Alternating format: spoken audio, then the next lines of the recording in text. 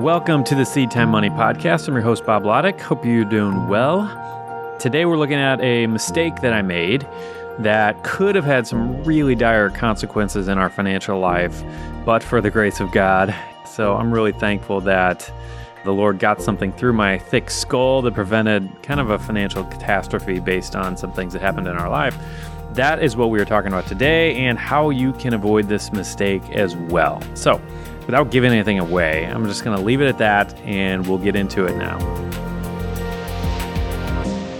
So I remember my first real job. I remember a really important financial lesson that I learned shortly after I started this job. I had been working about 9 or 10 months and then had annual review with my boss, and I was called into her office. She ends up telling me, Bob, you've done a pretty good job. We're going to give you a 6% raise. And I was just like thrilled. This was going to be amazing. It was probably going to be like an extra couple $100 every single month. I think we've all had this experience. So we've all had this experience, and maybe you have done the dumb thing that I did, or maybe you haven't. So after all this, and I realized I'm going to have all this money, and my raise was going to kick in like 2 or 3 pay periods, so probably like a month and a half or so. So I went out and celebrated, went out with my friends, spent a whole bunch of money, and I think I got a new wardrobe because I was basically like an executive now. Not at all.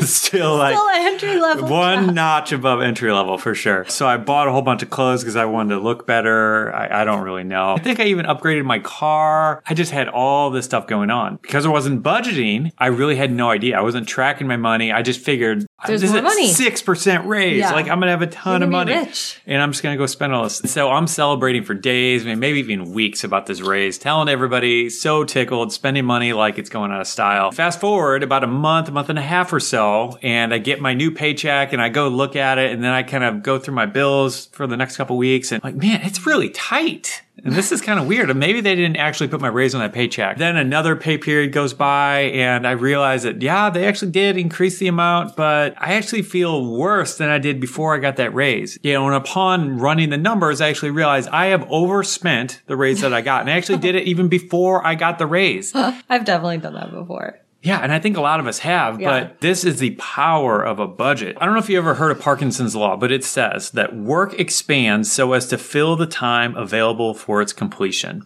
Right. So it's kind of like when your boss tells you can go home as soon as your job's done. Yeah. So like on a Friday before the weekend or something. Yeah. And he's like, as soon as you get your work done. I want to get this done in 15 minutes. Yeah. My old job, we had that happen all the time. We worked an 8-hour day normally, but on those Fridays, we were done by noon or 12:30. And how is that possible? You know, and that's the gist of Parkinson's Law. Mm-hmm. And this law applies to our money just the same. Yeah. Without deliberate action on our part, our expenses are going to rise to meet our income. Mm-hmm. In order to keep that from happening, we have to do something deliberate. And the best way to do this is to set a budget. I mean, I remember right after we got married, I think one of or both of us got a raise. And I was like, all right, where are we going to spend this money? You were going to do what I was. And Bob was like, no, we are not spending that money. I mean, he was so intense about it. But it was because I still had fresh wounds. Yeah. Really like the hard way. Like this is not as much money as you think it is. Yeah. You always overestimate how much it is. And, and that's why this law is there. That's why someone really smart wrote this down and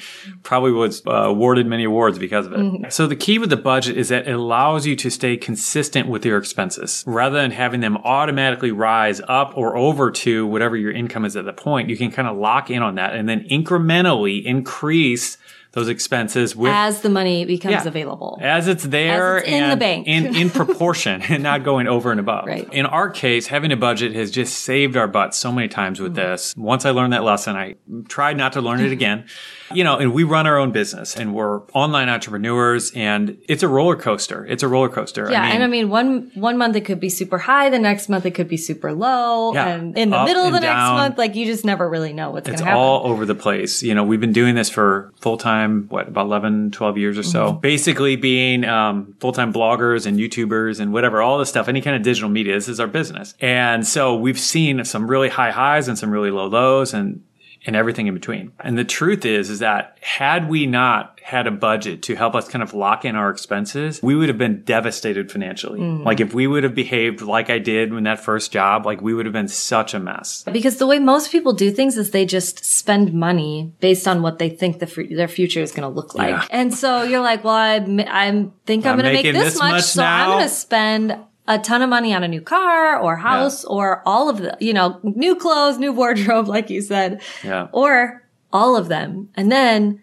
reality sets in and you're like, this isn't as great as I thought. And then you have to like pull yourself back so much.